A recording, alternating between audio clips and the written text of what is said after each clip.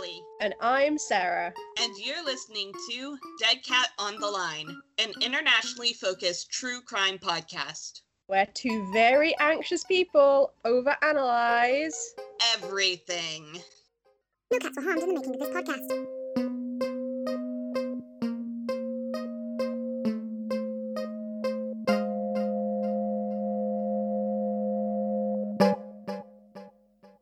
Today I'm doing a case that I got the idea to do because of a discussion I had with Ali where I used a very popular metaphor that's used in the UK and she had no idea what I was talking about. And I was like, oh.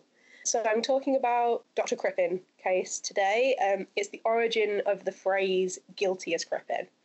So it's used in the UK when somebody is completely undisputably guilty. You find them with blood on their hands and them actually holding the knife level of guilty. However, whether we should be using that to talk about absolute guilt or using his name to talk about absolute guilt is something I'm going to go into because there have been new developments in the last 2 decades in this case. Because it's an old one. It's an old one, oldie and goodie. Yeah. So I first read about this case, I must have been about 7 or 8, which is always the perfect age to read about dismemberment, I think. Well, you know, it's that age where you start thinking about one thing and one thing only. Murder. Dismemberment, yeah. I don't know if in the US you have horrible histories, Ali. Well, we are aware of horrible histories. I don't know if we make it or if we just watch what you guys make. Oh, yeah. For those of you who had a bleak and terrible childhood without horrible histories, you missed out. Sorry about that. You can never regain those years now. They're lost forever. But I would suggest watching the Horrible History song about Henry VIII because I remember that with absolute clarity. So Horrible Histories is a children's book series that was written, illustrated, published in the UK, and it is basically retelling of various periods of history with, as the tagline says, with the gory bits left in. So it talks about, for example, execution methods, it talks about the various wars, and it does it in like a very interesting way. And because I was a morbid child, I was absolutely hooked on these, read all 20 books, and then when I'd run through these ones, I had to move on to others in the same kind of genre, because these exploded onto the scene, and then obviously, as it happens with publishing, a ton more books kind of come in. Seems like good books for kids. Yeah, great books. I mean, to be fair, at the same age, I was reading Agatha Christie, so I don't know. I don't really know what anybody expected to happen, but you know, and now we have a podcast, so you can sort of see the video. It was an early fascination that suddenly became what we're hoping becomes a lifestyle. Exactly. I'm sort of like the evolved version of a Pokemon at this point. A crime Pokemon. Okay. So, for reference, this case takes place in 1910. So it's 2 years before the Titanic is going to set sail and ultimately sink. It's 4 years before the beginning of the First World War. And Dr. Crippen is actually an American who was tried and executed in London. Oh, great. It's a case of shitting on an American. This is why I was so surprised. I was saying earlier, I found a detail about it that I was so surprised that you wouldn't be aware of it in the US, and it is because it's actually an American guy. He's got a great name. So I hope you're ready for this one. Hawley Harvey Crippen is born on September the 11th in 1862. That is a great name and a terrible date to be born on. Oh, yes. He's usually known as Dr. Crippen. Can you actually correct for me? My brain is saying Civil War. Is it Civil War? Or is it the September 11th?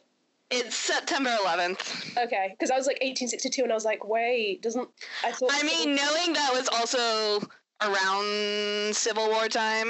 1869, because I thought 1869. No. What is time? Time isn't real, listeners, is what we're here to tell you. And it's not about our inability to research properly. Yeah, well, the Civil War ended in 1865, so it's not too long after. Okay, so he's about 3 years old when it ends. Cool. Yeah. He is an American homeopath, ear and eye specialist, and a medicine dispenser. Okay? Okay. And I looked up homeopathy, and it is, because I thought it was something about the idea that it's the belief that water holds the memory of whatever you place in it. And I looked it up, and Wikipedia has it listed in medical conspiracy theories, which I think says it all. Absolutely. It's a system of alternative medicine created in 1796, and it's based on a doctrine by a guy called Samuel Hahnemann. And I just go with that being the pronunciation. The idea that like cures like. So it's the idea that a substance that causes the symptoms of a disease in healthy people would cure similar symptoms in sick people. It's like cancelling out. And then Wikipedia continued to absolutely drag homeopathy as a system. I mean, in its defense, we do vaccinate kids with the actual disease. Yes, I can actually see. And the thing is, in 1796, I can completely see. Yeah. What it is conceptually, but it is listed as a pseudoscience. I mean, absolutely, I would agree with that 100%, but there is some basis to it. Oh, absolutely. I'm for reference for anybody listening, I am not trying to dismiss if you use it and it works for you, that's great, because I have used remedies like this in the past. It is almost definitely, for me, I think it's a placebo effect, but I'm okay with if the end goal is what I want from it, I'm down with it. Yeah. I'm not questioning it. Yeah. Anyway, so Crippen is born in Michigan, and his dad is a merchant. He goes to the University of Michigan Homeopathic Medical School, graduates from the Cleveland Homeopathic Medical College in 1888. Please note this correct pronunciation of American names. You can hold your applause. So his first wife dies of a stroke in 1892, so he's married once. He's got a 2-year-old son called Hawley Otto, because why not name your child after yourself? Yeah, it's a pretty common thing, even nowadays. Oh yeah, so that's a thing that happens, and I'm gonna leave that there. So anyway, he has this 2-year-old son. He passes off the 2-year-old son to his parents, who live in California. Moves to New York, starts to practice. 1894, he marries his second wife, Corinne Turner, but we're going to call her Cora Turner. Her stage name is Belle Elmore, and her birth name, so she's got 3 names. She is born, and I am going to butcher this, and I should have looked it up, but I was a fool. Kunigund Makomotski, to a German mother and a Polish-Russian father. All right, then. Yeah. I can understand why she changed her name. Yes, particularly in like the music hall culture of 90s America. So for people who don't know, music halls were pre-cinema entertainment venues. You would go and you would see variety acts. So it's just a variety show. There would be singers, there would be drag acts, actually. Drag acts were very popular in London at the time. There would be magic tricks. There would be cute little kids that stand there and sing, dance. If you can think of it, it's probably in a music hall. Yeah, so it's basically what a concert hall would be, where it's like inviting various talents of different professions, comedians, singers, all sorts of people. And I think the difference we need to point out is that whereas like a concert hall, at least in the UK, has connotations of class, like middle class, upper class, music halls were accessible to everyone, and they were predominantly working class entertainment venues, which gave them, of course, in classist British society, this kind of like seedy edge. Because you might end up sitting next to the tradesman. Oh, the horror. There's a reason we give that man a separate entrance, so we don't have to be near him. So for people who don't know, like a lot of old British houses have what we would call a tradesman's entrance, which is a door at the back, and that is so that plumbers, staff and stuff can enter and leave without having to interact with the actual lady and master of the house. It's really pretentious. It is what it is. So the thing is, she is a would-be music hall singer, which is an extremely shady phrase, I think, a way of phrasing it. And she openly had affairs, which at the time is like, oof, big deal, big deal. Good on her for going after what she wants. The same year, Crippen is going to start working for a homeopathic pharmaceutical company called Dr. Munyon's. And then in 1897, he's going to move to England with Cora. Okay. But the thing is, his US medical qualifications didn't allow him to practice as a doctor in the UK. Okay. They weren't transferable, or they weren't considered. The phrasing that is used in my research is not sufficient. I think that covers it. Yeah, maybe, I don't know how popular homeopathy was at the time in the UK, and maybe it wasn't. So when he moves to the UK with Cora, does he leave his son in America with his parents? Yes, he leaves his son. His son's out of the picture now. It's just that we know that son exists, because so that's relevant. The mention of the son is just like, he's there. That's all you need to know. Yeah, and it's relevant for the end of the story. Okay, so bookmark The Sun. Bookmark The Sun. And if I forget The Sun, remind me that we've bookmarked The Sun. Okay. So he starts working as a distributor of patent medicines. Cora just bursts onto the music hall scene. She socializes with a bunch of famous variety players at the time, and there are some examples. And I have to say, I don't know who they are, so I think they might be American. So it was Lil Hawthorne of the Hawthorne Sisters and her husband and manager, John Nash. Those sound like American names. Yeah, I was hoping you might know them, but no. I do not know them. I'm not up to date with music hall celebrities. Music hall the 1890s. But the names do sound very American, especially Nash.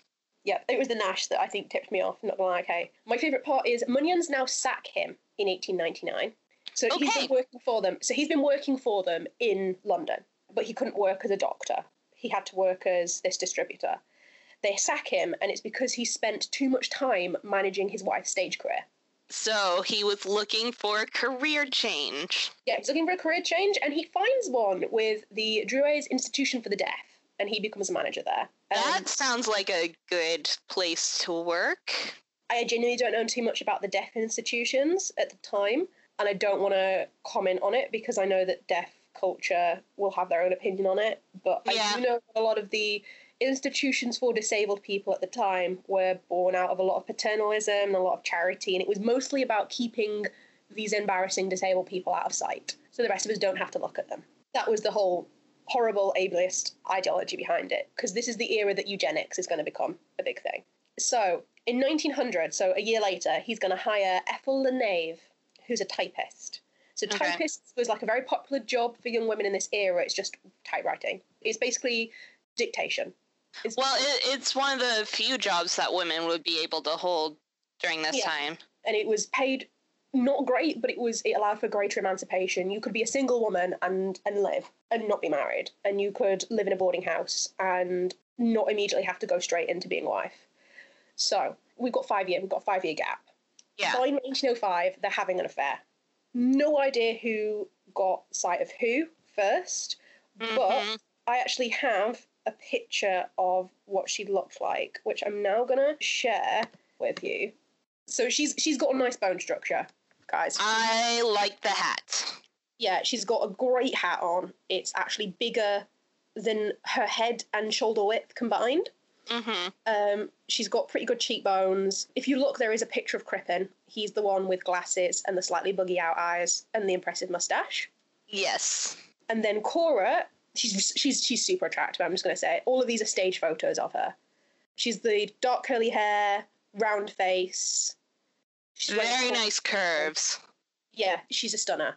She is definitely made for the stage, I will say. She's so attractive that I don't... Anyway, who knows what goes on in marriage.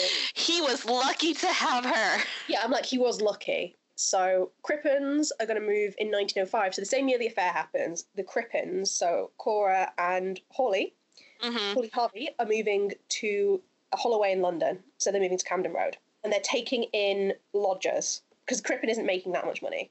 Cora is going to have an affair with one of these lodgers. Well, at least she's also going out and getting what she wants. I mean, the sheer convenience of that, really. And so Crippen retaliates and takes LeNave as his mistress in 1908. And I'm not sure about the distinction between affair and mistress. I assume at this time it usually referred to him setting her up in a house of her own. Yeah, that would make sense. It would be a more permanent situation as opposed to just having an affair, which I assume could be terminated whenever they were ready to terminate. Exactly. Things are about to get real dramatic. This is literally all just set up. Okay. So, we've got 2 years now. Got another 2-year gap. Yeah. 31st of January, 1910. So it's around this time, not sort of around this time of year that we're recording. Cora is going to disappear. Crippen is going to say when people ask that she's returned to the United States, and then he's going to add later. So the story is going to keep track of this story because it is going to change. So she's returned to the United States, number one. Number two, on arrival back in the United States, she's died and she's been cremated in California. That was a very quick turnaround. Yeah, ship journeys were great rubbish at the time. So it's sort you can see how he thinks. Yeah. but it's a little bit too convenient. However, Ethel is almost immediately going to move into the house, and she's going to begin openly wearing Cora's clothes and jewellery, which is like, never do that. Every case I've heard where people do that, that tips everyone off. And it is about the fact that I guess, like, at this time, particularly, like, clothes and jewellery were expensive, women's clothes particularly were costly. I get it. Just still don't do it. It's not worth it. No one is going to really report Cora as her disappearance, which is actually kind of sad, until, this is my favourite part of the whole story, this is one line. There's a strong woman called Kate Williams, better known as Volcana. Oh, respect! She has her own Wikipedia page, which she's Welsh. So you can imagine this Welsh strong woman called Volcana. Yeah. She's going to go to the police. Police aren't going to be that interested, presumably because she's a woman. But, wait for it, a personal friend of the Scotland Yard superintendent is now going to get involved. So remember John Nash from earlier? Yes. And his wife? They're now going to go. So presumably because now a man has mentioned that this woman is missing. So that brings us up to 3 people. I'm assuming Nash and the wife. The wife. She's also gone. Okay. But basically, it's 2 women and a man, so that's basically one whole person. In the Especially since one of the women and the man is American. Yes, but the other woman is also Welsh. Like, oh, no. And she's a strong woman, and she works in music. So basically, all of that mashed together makes one actual person. One actual person we can take seriously. So they're like, thankfully, thank goodness one whole person has finally reported it. The house is going to be searched. Nothing's found. Crippen is going to be interviewed by Chief Inspector Walter Dew. Mm-hmm. So you want to remember Walter Dew. I know there's a lot of moving parts in this. You can now forget, as far as I'm aware, you can forget Volcana, you can forget Nash, you can forget Little Hawthorne. You need to remember Walter Dew. Okay. Crippen is going to admit he was lying in this interview. But oh no, his story's going to change. He's going to say that he lied about his wife having died because she's actually run off with one of her boyfriends, and he was embarrassed to admit it. And he's actually going to name them. Someone called Bruce Miller. So Dew is satisfied with Crippen's story because patriarchy. But the thing is, Crippen and Leneve don't know that Dew is kind of okay with their story. He's bought it. He's on with it. So they immediately, like idiots, do not stay put. They're going. They flee the country instantly. Pretty much the same night. That is not a good sign. If you have been questioned by the police, do not immediately flee. Yeah. Look suspicious. Very suspicious. So they go to Brussels. They're going to spend the night at a hotel. Then they're going to go to Antwerp. So now in Europe. And they're going to board a Pacific liner for Canada, and it's called the SS Montrose. Of course, the fact they have disappeared leads the Scotland Yard police to perform another 3 searches of the house. Of course. Nothing. They don't find anything. So time 1, nothing. Time 2, nothing. The 4th and final search, because remember we already had one search. So search number 4. They find the torso of a human body buried under the brick floor of the basement. Oh my god, how did they miss that? I feel like the fact it's a brick floor, to be fair. If it was a wooden floor, you could pry the boards up quite easily. But still, they are going to find traces of a drug called scopolamine in the torso parts. Oof. And that's like a calming drug. It's meant to calm you. Okay. So I feel like we can extrapolate from that pretty well. The corpse is going to be identified by a piece of skin from its abdomen. And let's remember the fact that is what they're going to use to identify this woman, because the head, limbs, and skeleton are never going to be recovered. It's just the torso. Just the torso. That will also be relevant later. The fact that we don't find the head, limbs, and skeleton, and they're going to claim that this piece of skin is what identifies Cora as Cora. She's going to be buried in East Finchley in London at the St Pancras and Islington Cemetery. Just for those from the UK who are following along, to my awareness, she is still there. Anyway, let's go to the ship, because there's going to be a ship in here to make it dramatic. The ship is about to go to shit. Oh yeah. Oh, everything's about to go to hell. We are now crossing the Atlantic on the SS Montrose.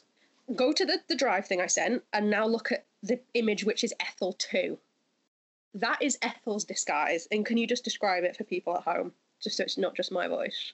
All right. Well, she is wearing a very fetching hat that is very obviously a man's hat rather than that giant monstrosity she had on before. Mm-hmm. She also has on what looks like a pretty modest suit, and it looks like her hair has been cut or is at least hidden within the hat. So basically, she's disguising herself as a dude. Yes, congratulations. It's like a young man. She's actually posing as Crippin's son. Okay. And is this why we bookmarked the son? This is why it's not why we bookmarked the son, but it's probably it is like a interesting. Okay, thing. Relevant. So they're in first or second class. I'm not sure which, but that is relevant. So for anybody that has seen Titanic, ships had 3 different classes, and so did trains. And obviously, it cost more to go the further up you went. And the further up you went, the fancier the amenities and the environment, the ship environment. You need to remember that they are in first or second. They didn't go for third class, which we was also called steerage. They don't go for that. Yeah. Because apparently that's a bit too much. I mean, like, you're fleeing the country, but you want to flee in luxury. You want to flee in style. Yes. The thing is, there's a captain on the ship, as there often are on ships, called Henry George Kendall, and he starts to get real suspicious of this father and son. In fictionalizations I've read, they were apparently holding hands when people thought they weren't looking, when they thought people weren't looking, rather. Which... Yeah. If you're going to disguise her as your son, commit to the bit. You've got to go with it. Crippin, remember Crippin's fabulous moustache? Yes. He shaved it off. Is when you've shaved off a moustache, it actually shows the skin is lighter if you've had it for a long time. So they noticed that. And they're just acting weird. He has heard about, because the entirety of, after the torso is discovered, all hell breaks loose in the press, right? Right. So, like, this guy, absolutely, we're looking for him, he's on the run. Yeah. So Henry George, God bless him, has actually read the newspapers, and he's like, I think this is Crippin. I think it's Crippin. And over the course of the journey, he's getting more and more sure. But the thing is, this is before the internet. This is before phones. Yes. And they are going to Canada. Once they get off the boat in Canada, they're gone. You can't actually hold them there. And there's no way to warn anyone that he can think of, except telegrams have become. Woo! Woohoo! Wireless telegrams are basically where you have them on ships and they basically tap, and they use Morse code to basically tap short messages across. Yeah. It's a lot faster than letters, obviously. And this is a time when most people do not have a telephone. And there was definitely not a telephone on board a ship. There were telegrams because they're very useful to communicate with other ships as well, which you see later in the Titanic, where like the Titanic desperately is trying to use telegrams to transmit SOS messages to the other nearby ships. And it's the captain says CQD, which was essentially what the SOS message for ships was at the time. Thank you very much. I actually didn't know that. I didn't know the message. So the telegraphist on board is called Lawrence Ernest Hughes. I just feel like I'm adding all these names at this point because I think we need to appreciate how British all of these people sound. I love all the names. Captain Henry George Kendall goes to his telegraphist and goes, "Excuse me, Mr. Lawrence Ernest Hughes, I need you to send a telegram to Scotland Yard." And we actually have the actual telegram now. And it is, "Have strong suspicions that Crippin London cellar murderer and accomplice are among saloon passengers. Stop. Mustache taken off, growing beard. Stop. Accomplice dressed as boy. Stop. Manner and build, undoubtedly a girl. Stop." Can we just appreciate that message? Because that's great. I don't know what I love more. It's like, I like the length of the first sentence.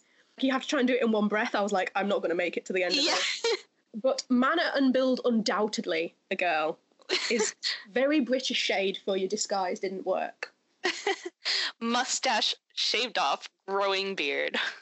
My favourite detail about this is if Crippin had travelled third class, Kendall may have never noticed him because the captains didn't interact with third class passengers. Ooh. They only interacted with the saloon class.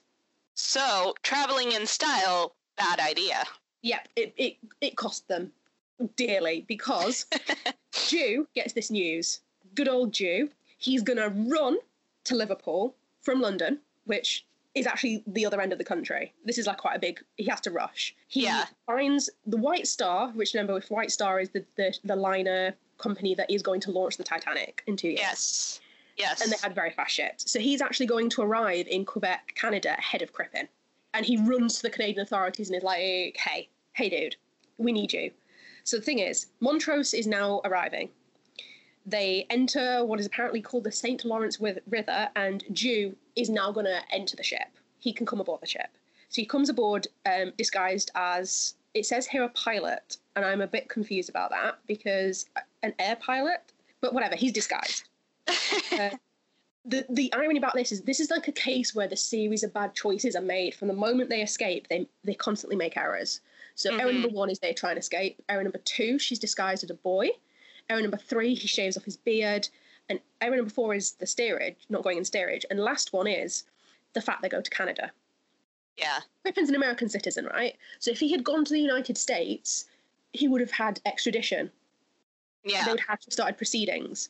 Canada at the time is still a dominion within the British Empire.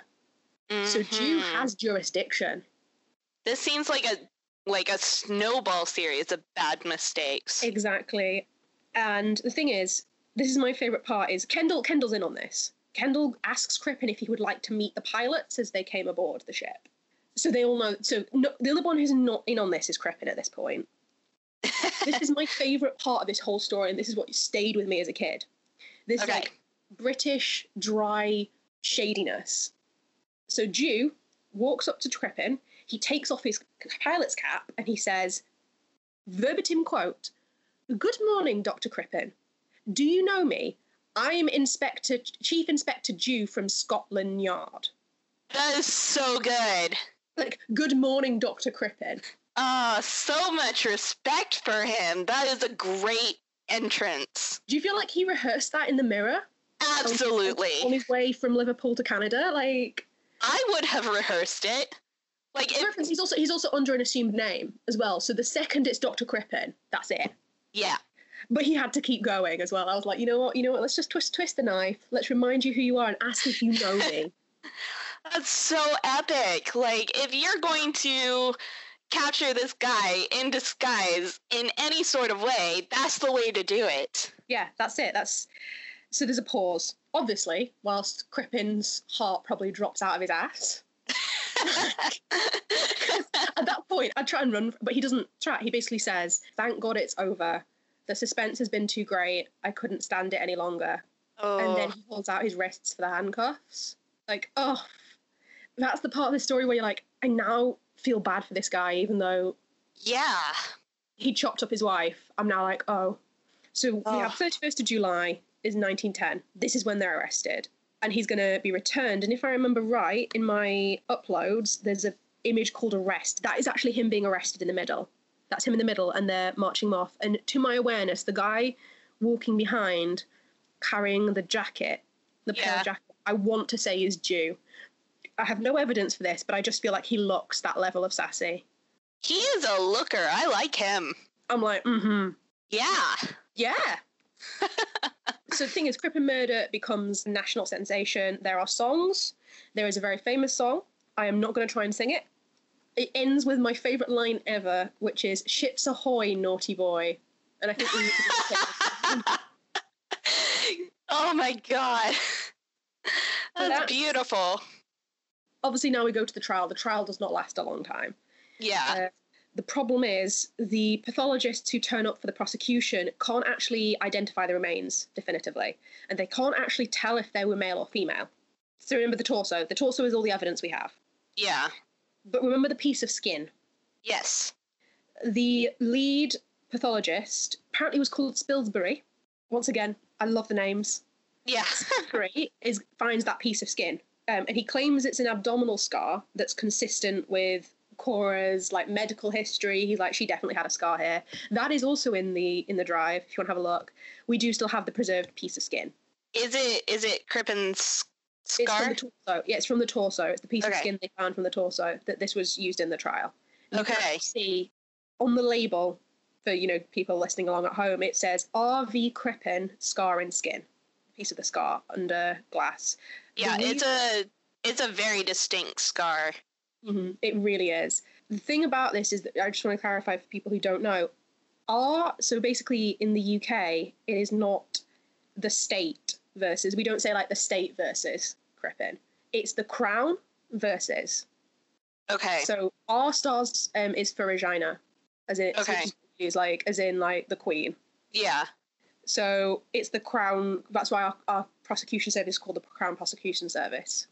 So anyway, we find a toxic compound in the remains, of which Crippen had bought before the murder from a local chemist. And the reason we know this is because you had to sign in chemist books when you bought certain toxic, poisonous chemicals. You had to sign in what was called a poison book. So many killers get caught like this in the UK. That's a really bad choice for killers. And you had to sign your real name.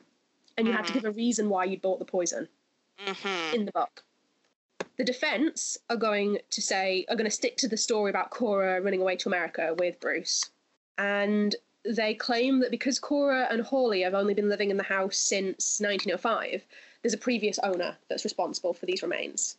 And that the abdominal scar is actually just folded tissue, like skin tissue, because apparently it has hair follicles growing from it, which is something scar tissue can't have. But Spilsbury, our good friend Spilsbury, is going to come back and say that sebaceous glands appear at the ends, but not the middle of the scar. So where the scar would kind of go back into normal skin. Okay. You can see these glands, these hair follicles, but they don't exist in the middle of the scar, which does suggest that it's scar tissue. Yes. So that is your big piece. So big piece of evidence that is we've got this abdominal scar. Number 2 is a piece of a man's pajama top that we can't confirm, but is apparently from a pair that Cora had given Crippen a year earlier. This is because the pajama bottoms are found in his bedroom, but not the top. But the fragment, it's these 2 pieces. They have a piece from the top. He can find the pajama bottoms to show people, but he doesn't have the top anymore. Because if it is him, he's an idiot. The fragment that they find includes the manufacturer's label, and curlers with bleached hair are found with the remains, like hair curlers. Cora bleached her hair.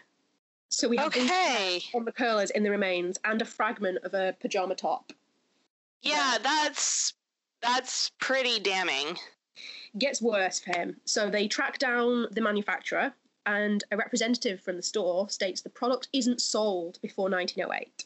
So this set of pajamas wasn't sold before 1908, because remember their defence is that perhaps the remains are from somebody from before 1905. So he definitely had to have gotten the pajamas after they were already in the house. Yes, and Cora apparently gave the pajamas to him in 1909. Okay. I'll just go back through that again, because in case people aren't following the dates lining up. Okay, so they move in 1905. His defence is, this is not Cora, you can't prove this is Cora, this could be somebody who previously lived in the house who's done this. But the pajama bottoms that they find with the body, the fragment of it, the pajama top, the fragment, those pajamas are not manufactured and released to the public for sale until 1908. And she apparently gave him these pajamas in 1909, and then she dies in 1910. So very definitively in the house by the time he gets the pajamas. So this body has to have been in the house or placed beneath the brick basement, because if you think about the effort it takes to dig up a basement and put it back in. Yeah, and it's not like something could just fall down into it.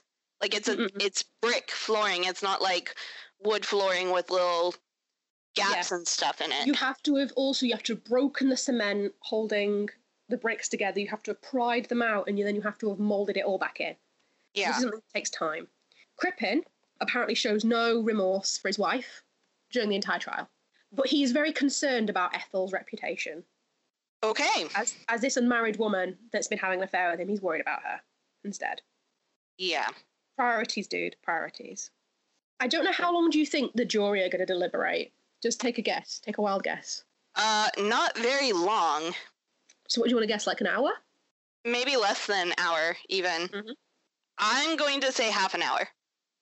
After just 27 minutes of deliberation. So close. So close. That was really impressive. So the jury are like, nah, you're guilty of murder. And he's hanged for those that are interested, he's hanged at 9 a.m. on the 23rd of November, 1910, Pentonville Prison in London. And we do have in the drive, if I remember right, or I don't know if I put them in. If you look at the pictures of execution, there were drawings of the execution. Yes, those are in the drive. One is from Le Petit Parisien, which is obviously a French newspaper, and the other one is also from a French newspaper, which is interesting. And then if you look, there are some trial images, and if you look at Ethel's massive hat is back. Yes, I see that. Very dignified in that massive hat. I think what's interesting about that is clearly the scarf, she's trying to cover as much of her face as she can, because this is like big scandal for her. So it definitely looks like she has like a veil or something over her face. Oh, yeah. So what do you think is going to happen to Ethel in terms of legalities? I want to say that she's not going to get a death penalty sentence because it feels like the evidence is more clearly pointing towards Crippen rather than Ethel, and she was just an accomplice. Yeah. But I'm not really sure what her sentence would be. She's going to be charged with being an accessory after the fact. Okay. Which I don't know if you actually have in US law. We might have something similar. I don't know if it's like the actual name, same name.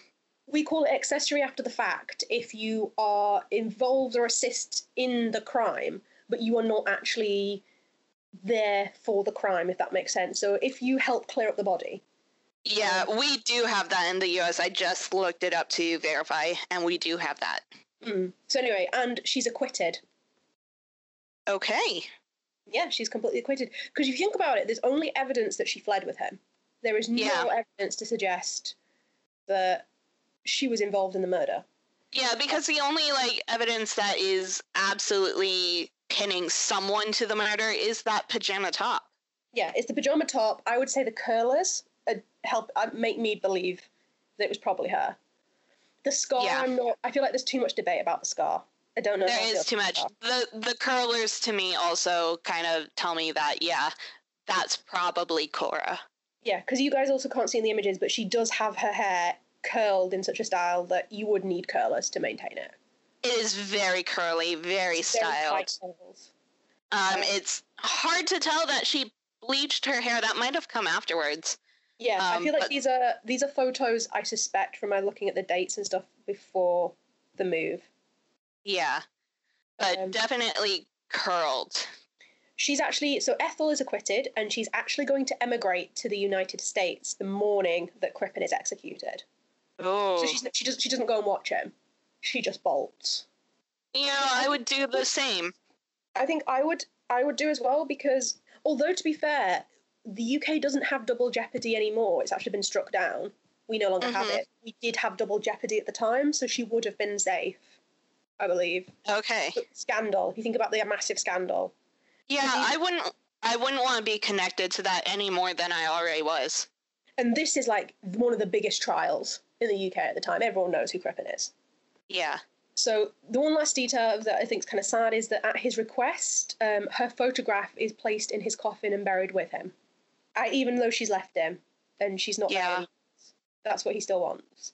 So he's buried in prison grounds in Pentonville Prison. It's not marked by a stone, but people claim that a rose bush was planted over it after a while. And actually, this is the thing where remember the sun. This is where the sun comes in. Remember yes.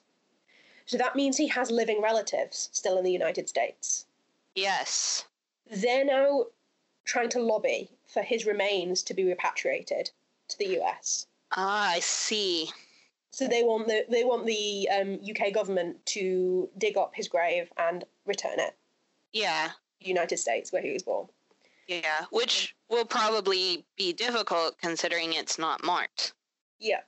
And also given the fact, I think we know where it is, it's just not marked, which will happen in another case of mine. In certain cases, we do not mark where what is viewed at the time as a particularly vicious murderer is buried, because we don't want people to be able to use it as a focal point. But anyway, so Leneve goes from the United States to Toronto. Mm-hmm. She takes up work as a typist again. She stays there for 3 years. She returns to London after those 3 years, but she returns under the name Ethel Harvey. So remember what Hawley Crippen's full name was? Yeah, Harvey was in there. Hawley Harvey Crippen. She works at a furniture store in Trafalgar Square. She meets a guy called Stanley Smith, They get married in January 1915, and they have 2 children. And they move to Croydon in London, and she dies in 1967. So a nice life afterwards, not being involved in any other scandal. Nope. She Okay. lives a very quiet life afterwards. But I do think the name choice is interesting, when the assumed name she comes back under. Very interesting. There are various motives people think of aside from the obvious one. There is the idea that people were thinking that Crippen accidentally killed her by giving her an accidental overdose of the hyoscine, which apparently could be used as a depressant or an anaphrodisiac, which basically is a substance that blunts or like quells your sex drive. This is still both horrendous that he's possibly drugging her without her consent, because I think that's what's being implied. Okay. If he gives her these, then maybe she won't have as many affairs. I don't know. But in 1981, there was a guy that claimed to have met Ethel in Australia in 1930, although I don't know how much evidence we have that she's in Australia. And apparently she says that Crippen murdered his wife because she had syphilis. So it's very much he said, she said, and there was a syphilis crisis at the time. But yeah, so that is that case, and that's where the phrase guilty as Crippen comes from. However, people still don't know if he did it. The updates to the case, have we gotten to those yet, or are you about to? We are about to get to the updates to this case. Okay. First of all, like Raymond Chandler, like the crime novelist, always said that it seemed really weird that Crippen would successfully manage to get rid of the limbs and head, which are actually really difficult to get rid of, and then bury so under the cellar floor of his own home. And then another guy called Dawnford Yates, he was actually a junior barrister at the trial, and he records that he believes the remains were placed in lime, so they would be destroyed. But apparently Crippen might have failed to realise that while dry quicklime destroys, if water is added, it becomes slaked lime, and that preserves things. Oh, okay. And Yates actually became a novelist later and actually used that in a plot of one of his novels. So he's pretty strong. He also states that the judge, at the request of the prosecution, refused to give the defence a copy of the sworn information that had been used to issue the warrant for the prisoner's arrest, which is weird. Okay. He meant to give people that. And the judge accepted the prosecution's claim that the withholding would not prejudice the case for the defence, and the judge didn't ask why. I feel like that's something you should ask about. Yeah. No, and then it gets weirder, because apparently Yates states that he knows why, but even though time had passed, he thought it was better not to say. See, this is the thing, I'm like, maybe you're just stirring the pot here. Because the idea that you're like, it's better not to say. That's very suspicious and weird, and I feel like it would bring up a lot more questions than anything else. But yeah, now we have 2007, October, Michigan State University. Obviously, like, there's a lot of this that ties into Michigan, because that's where he's from. Yeah. There's a forensic scientist called David Ferran, and he's going to claim that he's managed to prove that remains found beneath the cellar floor are not Cora Crippen. And he's done it by tracking down her relatives, and I think they're great nieces, and they are going to compare the DNA with the slide taken from the torso, and it just completely opened the case again, and people are very confused because apparently the remains were also tested for sex, and the researchers believe the body parts were that of a man. Oh. So I don't know. I don't understand. I know there are people who are far more, like, technically qualified to suggest that that's still, because sex is a spectrum.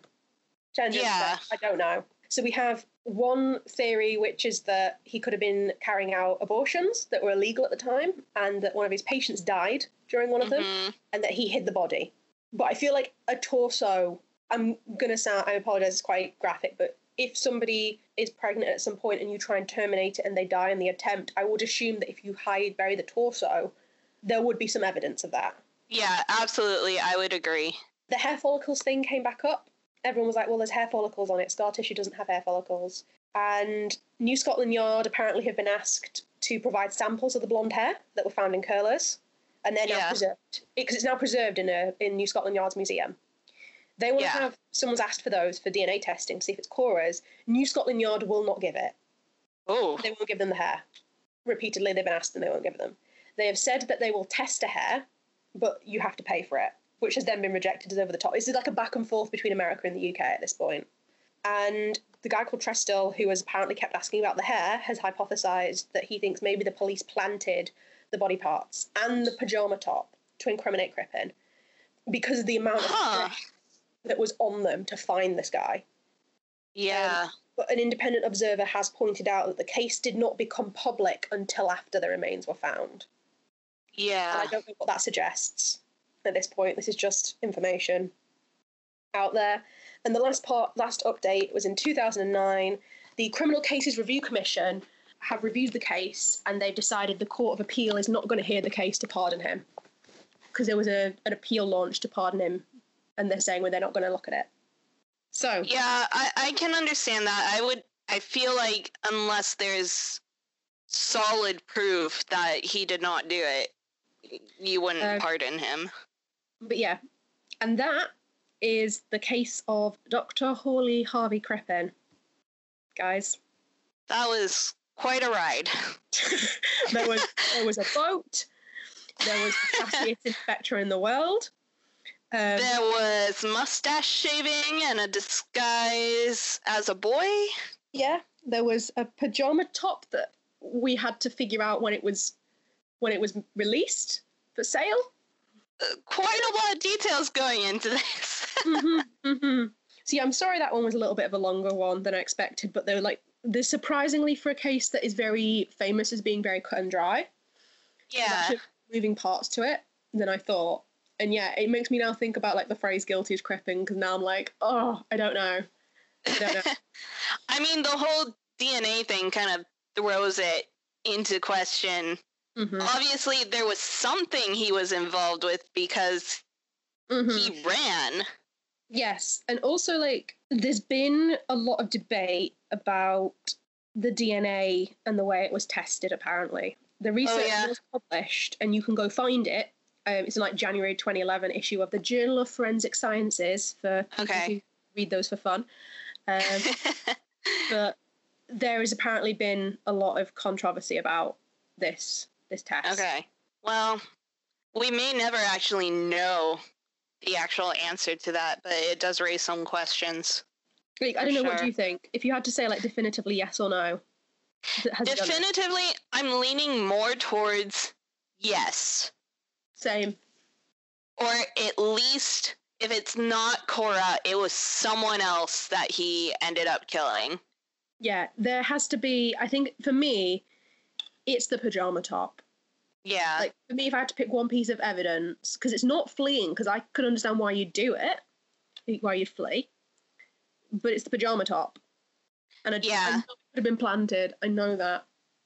But at the same time, there's like, it's very hard to get that in there with a brick floor. Yeah. And I feel, like we said, like, the amount of commitment, you really wanted that to stay hidden. Yeah, definitely. And then, but I also feel like with the abortions thing, I'm like, I could be wrong, but I would assume there would be some evidence of, if it was a torso, presumably containing the womb, I believe there should be some evidence of that. I guess it would depend on how much of the torso is there and, like, how well preserved it was. Because they did only bring a piece of skin into evidence. So, yeah, I think that would depend. But I'm leaning more towards it being Cora.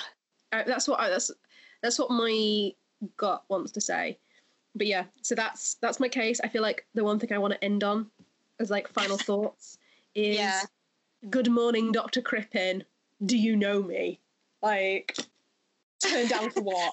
So sassy, so epic. The hero of this story, truly. I can't decide who I think is more the hero, Chief Inspector Jew or the Captain or Kendall. I think altogether they create a great superhero team. Yeah, teamwork makes the dream work, guys. Absolutely.